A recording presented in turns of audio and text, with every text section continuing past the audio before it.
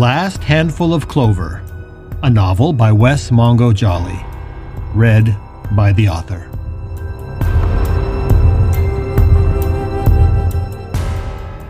Book 1, The Hereafter.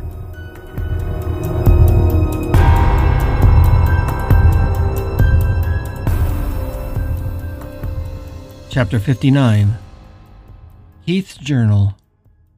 Dreams. June 8th, 10:27 a.m. It's strange, really. For those first few days, I thought I'd either die or lose my mind. And I came really close, I think. But then, something happened. I don't know what it was, but somehow, something changed. I started feeling, I don't know, hopeful, I guess. Like everything would be okay. I kind of don't know what to make of it. I thought maybe I was going into denial, but that's not it, really. I'm very aware of the fact that Richard is dead and what that means. If I let myself dive into that fact, it rips at me like a small wild animal chewing its way through my chest. But despite that, there is this strange sense of peace, of calm. It's new, and I wish I understood it. On the way home from the funeral parlor yesterday, Pill told Michelle and I that he thought we were both amazing. That was his word, amazing. He said that what we both went through was horrifying, and he didn't know if he could have endured it with our strength and courage. That was sweet. Pill's always sweet. But I looked over at Michelle, and we caught each other's eyes. I'm glad that Pill was in the back seat and couldn't see the look that we exchanged. We both silently agreed that strong and courageous does not at all describe how we're feeling. Just the opposite, really.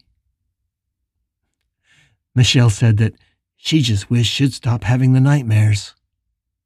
She told us one she was having, and it sounded really horrible, like a panic attack kind of dream.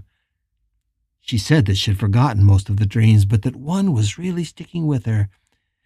In her dream, she was tied up in a box. She said it wasn't a coffin because it was bigger, and I was in there with her. And worst of all, she said that we were both wet and cold. There was a horrible smell in the air, and whatever smell was in the box with us had stolen our breaths, like we were trying to scream, but neither of us could get enough air. I asked her if the smell was blood. I thought maybe she was remembering the smell of Richard's blood that coated us both that night. But she said that wasn't it. She said it wasn't an organic smell, but more like something chemical, something dark and toxic. I asked her how the dream ended, but she just shivered and said she didn't remember. But something told me she absolutely remembered. She just didn't want to tell us. I'll have to press her on it when we're alone together. Maybe it's something she can tell me, but she can't tell Pill. Anyway, my dreams have been nowhere near that dark or that frightening. They've been strange, and they've sometimes been sad. But just as often, they're kind of beautiful. Like last night. Last night I dreamed that Richard and I were at Rainbow Arch in southern Utah. We went there a few years back, and we were both amazed that it had become such a tourist attraction. The crowds there made it hard to really enjoy it, but in the dream, we were there alone, and it was night. All the tourists were long gone, and we had the place all to ourselves. We were laying on the rocks together, but they weren't hard like sandstone would be. The ground was soft, like a rolling cotton futon. I was amazed that sandstone could feel so soft.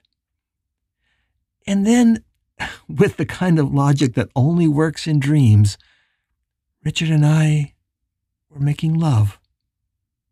It was all dreamy and surreal, but quite lovely. At least, at first. In the dream, we were both naked, and Richard was on top of me, pressing me into the soft sandstone.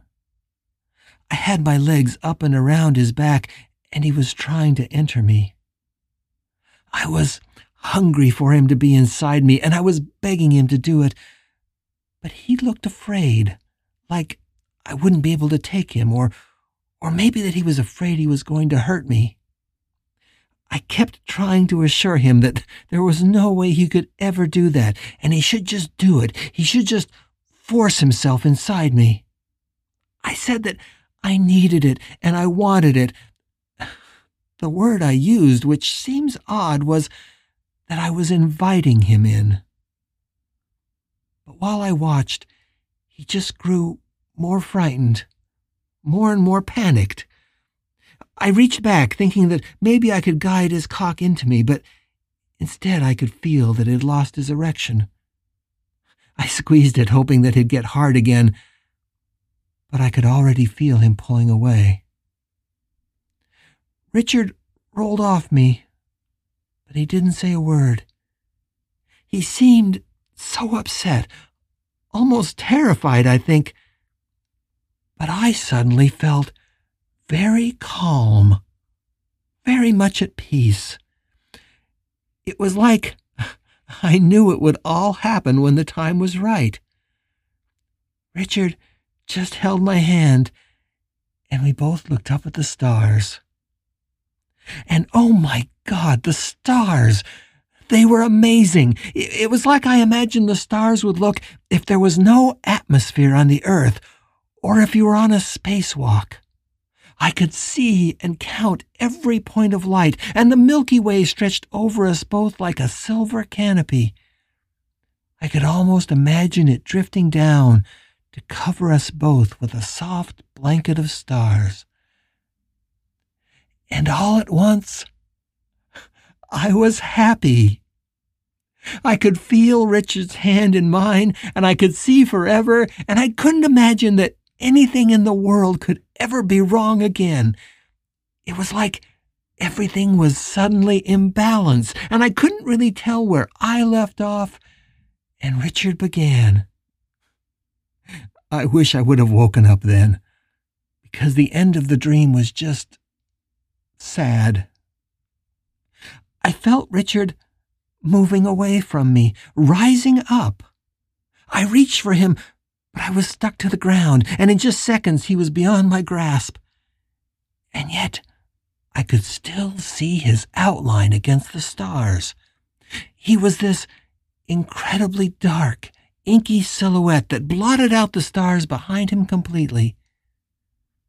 And then he was moving away, getting smaller against the night sky.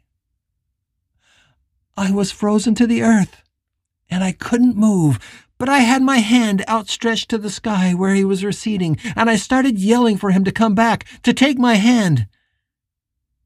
And that's when I woke up. Reading back over that, it sounds both wonderful and horrible. And parts of it were definitely sad and melancholy, but it actually wasn't as bad as it sounds. I was longing for Richard, and he was far away, but he actually wasn't gone. In fact, it was the closest I'd felt to him since the night he died. I wasn't sad. In fact, I was happy. Really, really happy. And the happiness stuck with me after I woke up. Lying in bed, awake but with my eyes still closed, I actually felt peaceful. At least for a few minutes.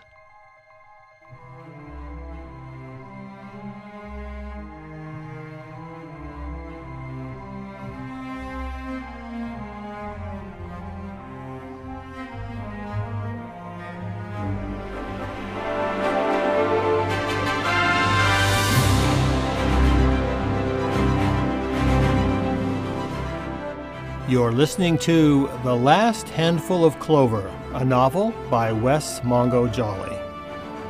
If you're enjoying this audiobook, please consider supporting the author on Patreon. That's patreon.com/Wes Mongo Jolley. And for more information, check out the author's website at wesmongojolley.com. That's WESSMONGOJOLLEY.com. Thanks for listening and stay tuned for more episodes.